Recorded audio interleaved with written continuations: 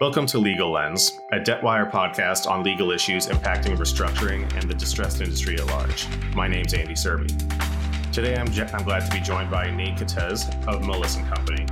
At the firm, he holds an executive director role and specializes in dispute advisory services. He's been in the game for over 15 years, advising companies and stakeholders across a broad range of industrials, including facilitating access to legal funding for single cases and portfolios of claims. Nate, welcome to the show. Thanks very much, Andy. It's a pleasure to be here. So let's get right into kind of how you got into financially advisory work and how you ended up at Moelis to start.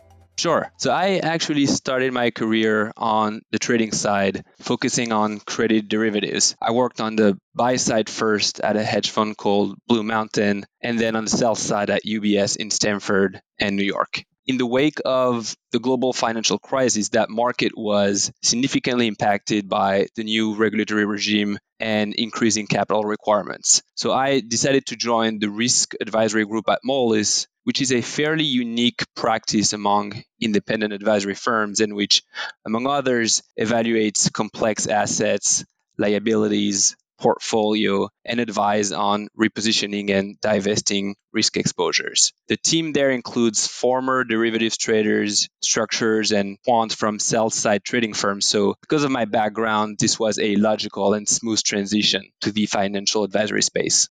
Yeah, it makes perfect sense. So once you got there, I would like to move into kind of how'd you build up your practice, kind of your path inside the firm, and ultimately how we ended up with you working on the topic of today's podcast, which is litigation finance. So interestingly, my first assignment at Moelis involved providing litigation support to a large bank in connection with a dispute in the Southern District of New York. And we assisted from a financial perspective with discovery, depositions, valuation work, expert reports, expert testimony, mediation, trial, settlement negotiations. And advising throughout that process was a terrific experience. Later on, we advised a corporate client that had received a multi-billion-dollar international arbitration award against a sovereign. And sometime after that, we acted as private placement agent for a new litigation funder. Ultimately, we realized that these situations and many others revolved around disputes and that there was a real demand for specialized and differentiated advice. And that's how we established the dispute advisory group at Moelis. Today, we help our clients along three verticals.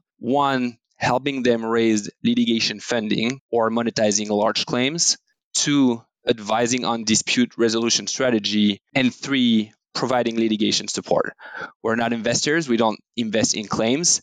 We're not lawyers. We solely act in a financial advisory capacity. And disputes are often a natural byproduct of doing business. So there are a lot of them, and that has kept us busy. Yeah, absolutely. And just for the sake of completion here, can you give us a really quick overview of litigation finance and kind of how long the practice has been around? Simply put, litigation finance provides funding to a claimant or a law firm in exchange for a portion of the recovery from their lawsuits. And that model is premised on the fact that a claim, if you think about it, is an asset. The claimant or the law firm expect to receive something, although, of course, the quantum and timing of such recovery are often hard to predict with a high degree of certainty. So in that sense, litigation finance is just a form of asset-backed finance. Companies have historically been able to finance their receivables, properties, equipments, and now litigation finance allows them to also finance their legal asset, which can include claims, judgments, awards, settlements, or any other asset whose value might be driven by the outcome of a litigation or a regulatory process. So now in terms of how long it has been around, it originated in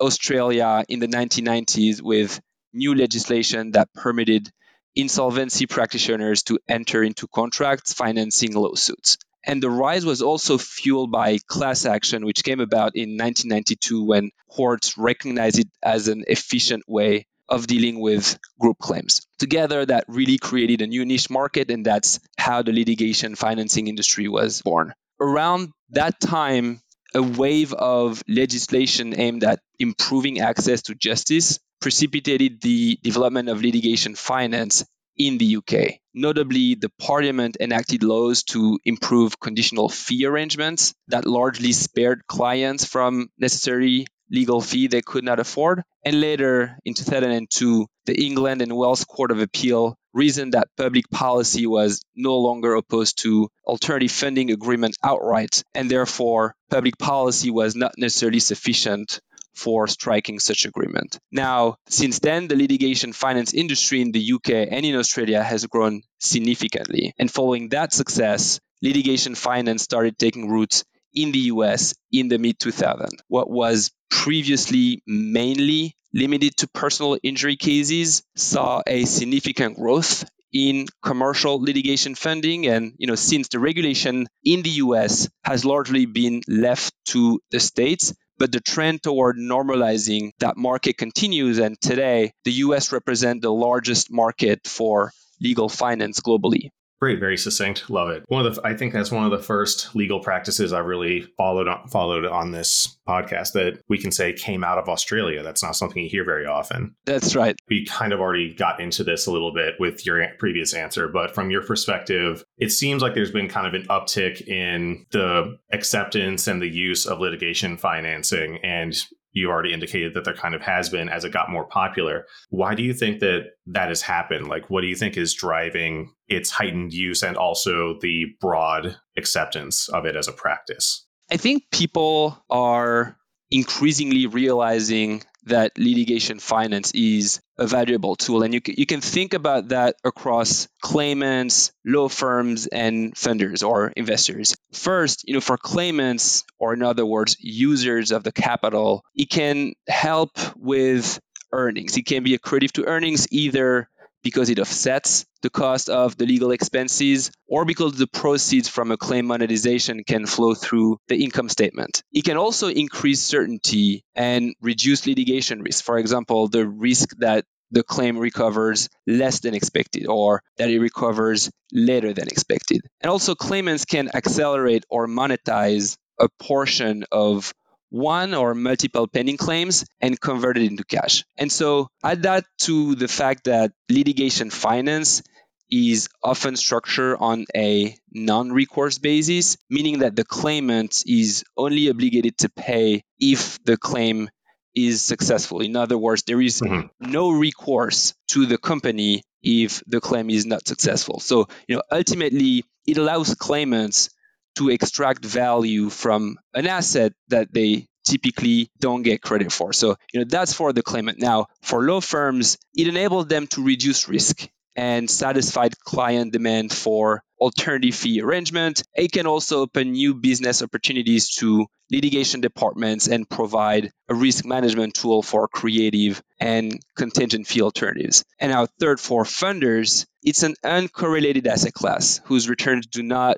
move with the broader financial market, which will be valuable for asset managers seeking diversification. And historically, the returns have been attractive. So, in my view, the combination of these factors across claimants, law firms, and funders explains the current growth of the market. Moving kind of into the different angles from which litigation finance gets applied these days. We touched on this a little bit earlier when we described claims as assets, which I think is something absolutely nobody in the industry would quibble with. To what degree can we think of litigation finance as almost like an alternative form of asset disposition, just another avenue other than like a straight up sale or a capital infusion that we can just handle a monetizable asset or something to do with the company to bring money in? Yeah, so I think it's a very important point, Andy. And to take a step back, it might be helpful to distinguish two types of transaction that I'll refer to as a traditional litigation finance on the one hand and a monetization on the other hand. In reality, the litigation finance market is bespoke and a range of structures can be considered. But, for our purposes, I think this is a reasonable model to use. Traditional litigation finance involves the financing of the ongoing legal fees and expenses associated with the pursuit of a case. The funder finances the litigation, but does not pay the company directly. The second construct, the monetization, is more akin to a sale of the claim, or more technically, a sale of an interest in the proceeds from the claim. Back to the point that we discussed earlier, a claim is an asset, and that asset can be sold or monetized in whole or in part, like other corporates' asset. And depending on the size and type of the claim, that can result in a significant cash infusion into the company. And the cash is typically not restricted, can be used for working capital, R&D,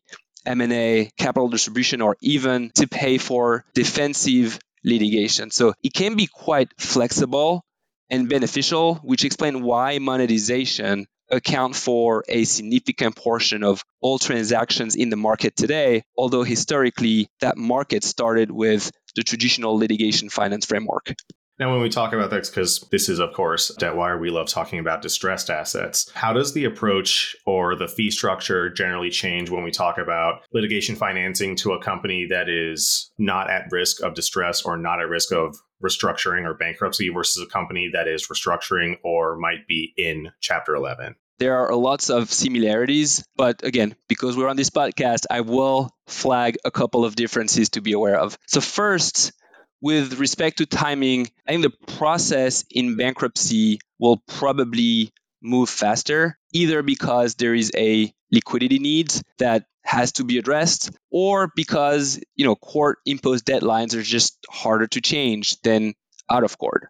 With respect to exclusivity, typically it would be more challenging to grant funders exclusivity in bankruptcy for this type of process. With that said, there are ways to mitigate that concern from the perspective of funders by offering certain protections like stalking horse protection under the right circumstances. Mm-hmm. There's also a point to be made around complexity. Bankruptcies involve, just more constituents, including the court, of course, but also creditor groups and other stakeholders who may have an impact on the process. And really, that will require the debtors and their advisors to carefully navigate the case dynamics. And then the last point I'll make on that, Andy, is that, with respect to transparency, unlike out-of-court processes, the approach in bankruptcy will generally be more transparent. And to some degree, that can be helpful to shed light on the robustness of these processes and the value that litigation finance can offer to debtors. Right, and I really like that you brought up the court as a party, because when we talk about restructuring or healthy on one side versus in bankruptcy on the other, one of the first things that's going to pop into most people's head is just that there's a gatekeeper that's not typically present in the judge and the court, and they have the concerns for transparency, and you have the U.S. trustee to consider. It just feels like the scrutiny is a little bit higher.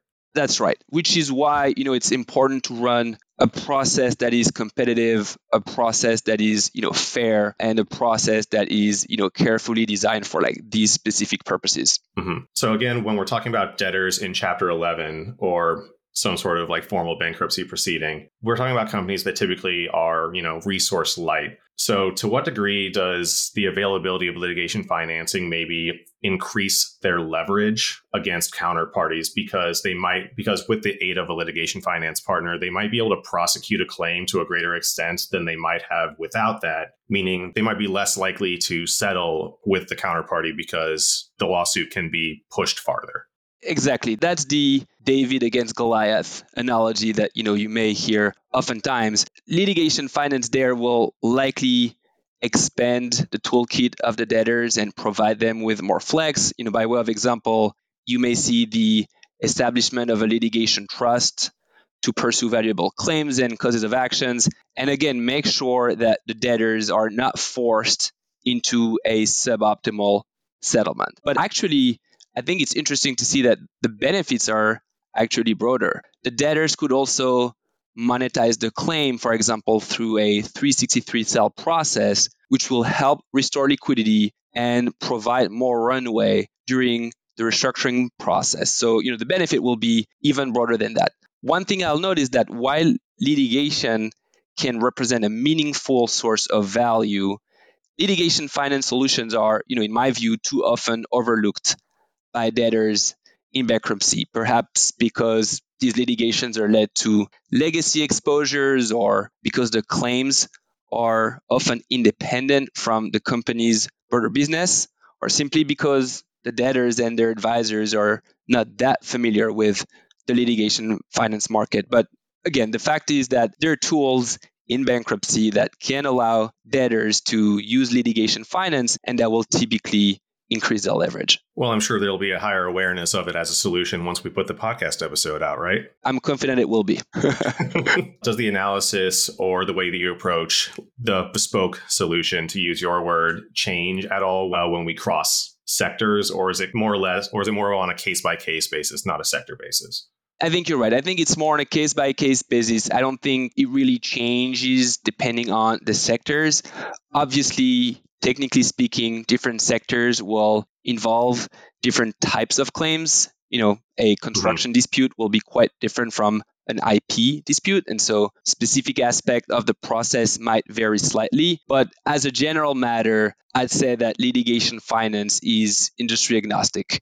Yeah. Moving kind of into the outlook for this, because we talked about how it's grown so far. Do you expect the growth to continue, or do you think it's kind of going to stabilize? I think it will continue, in particular after this podcast. But, again, we've talked about some of these factors before. We've talked about what explained the current uptick in the application of litigation finance. And I think that there are a range of benefits across claimants, law firms, and investors. I'm not going to go through them again, but my point is that I do believe that these are here to stay. So, that's one piece of it. Two, the current macroeconomic backdrop is also conducive to a further expansion. Global economic uncertainty remains elevated, and for a claimant, that means that it is important to have the ability to enter into financing arrangements that are flexible, to diversify their funding sources, including through non-debt solution, and also to optimize their assets on or off balance sheets. Again, the point here being that oftentimes litigation claims are assigned no value on balance sheet for claimant. Now, on the other side of the litigation finance trade, in the current environment, capital providers have shown an increasing preference to pursue uncorrelated strategies and to structures, in whole or in part, funding solutions based on asset value. So, combined, these factors will likely act as tailwinds to the market. And finally, when you think about the total addressable market, this is just massive. And I think it's set to continue to grow. Many corporates today are still in the early stage of exploring litigation finance solution, and their conversion to users of litigation finance, I think, is expected to fuel the next phase of growth for the space. And I'll just add one last point, Andy, which is these corporates may also have or be involved in more litigation, more dispute, which really is the commodity for this market. Litigation is often counter-cyclical, and recent research indicated that nearly 75% of in-house counsel expect an increase in litigation in the next 2 years. So I do anticipate that to be a compounding factor. Sure. And just to kind of put a nice bookend on it here, we'll condense a couple of questions. But given this is still kind of like a newer emerging solution, how do you go about having conversations with corporates and law firms or clients about this as an option? And how do you decide that litigation finance is the right choice for someone who's coming to you looking at it? The answer to the first question here naturally will depend on their level of familiarity with litigation finance and their experience. Obviously, for corporates and law firms that are already familiar with the product, the conversation are relatively straightforward. They appreciate the value of litigation finance and already understand how to use it and benefit from it. Now, for those who are less familiar, we generally try to combine theory and practice. With respect to theory, we'll try to help them understand how litigation finance can improve how they approach and manage their litigation. We'll provide them with a detailed overview of the space. What's legal finance? What are the structures? What are the pros and cons? What does the process look like? Candidly, a lot of the theme that you and I covered today, who are the main investors? What have their peers done in the space? And we want to make sure that we address all their questions. And that might include, among others, debunking certain myths that they may have heard about the space.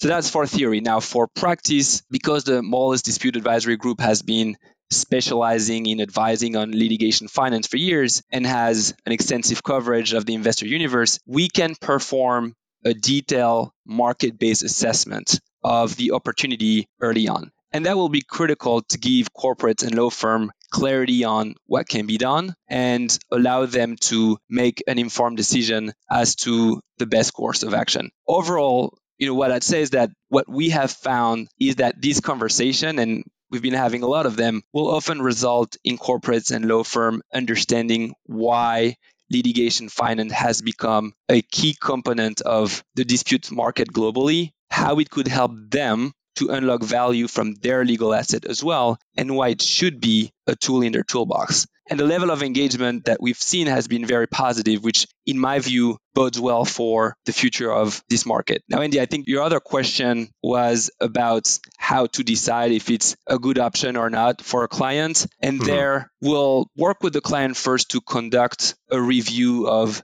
their legal assets and look at the types of matters, the merits, the counsel, jurisdiction, budget, damages, funding needed, and just to see if there is enough information for prospective funders to evaluate the situation. Once that review is complete, we'll assess the market interest in such asset, and in particular, what indicative pricing might look like, what the structure might look like, and that will allow us to test our assumption and get live feedback. And finally, once these steps are done, we can determine whether there is a viable path for the debtors to generate incremental value given the facts and circumstances. The last point I'll make is, a no can sometimes just be a not yet, i.e., in certain situations that will not be workable. But what we've seen is if the litigant has, for example, not yet engaged counsel appropriate to their needs, a funder may want to revisit the situation when a strong law firm is in place. Or if the matter is at too early a stage to warrant an investment, or the early risks are too high, the firm may want to wait until after motion to dismiss or other critical issue are resolved before moving forward. So, sometimes more time is just needed, which is why it can be important to reevaluate the situation as the case progresses. As is so often the case when we talk about the law and the courts and restructuring as a whole, the answer is it depends. Of the facts and circumstances, that's the right answer, I think. Right. Well, Nate, it's been really great talking to you today. Thanks for taking the time to share your thoughts. We really appreciate it. Andy, thank you for the opportunity. Absolutely. And thank you to our listeners for checking out this episode of Legal Lens. As always, you can subscribe or download every episode via Spotify or Apple and find thousands of articles with insights, research, and more from our team at debtwire.com. We'll see you next time.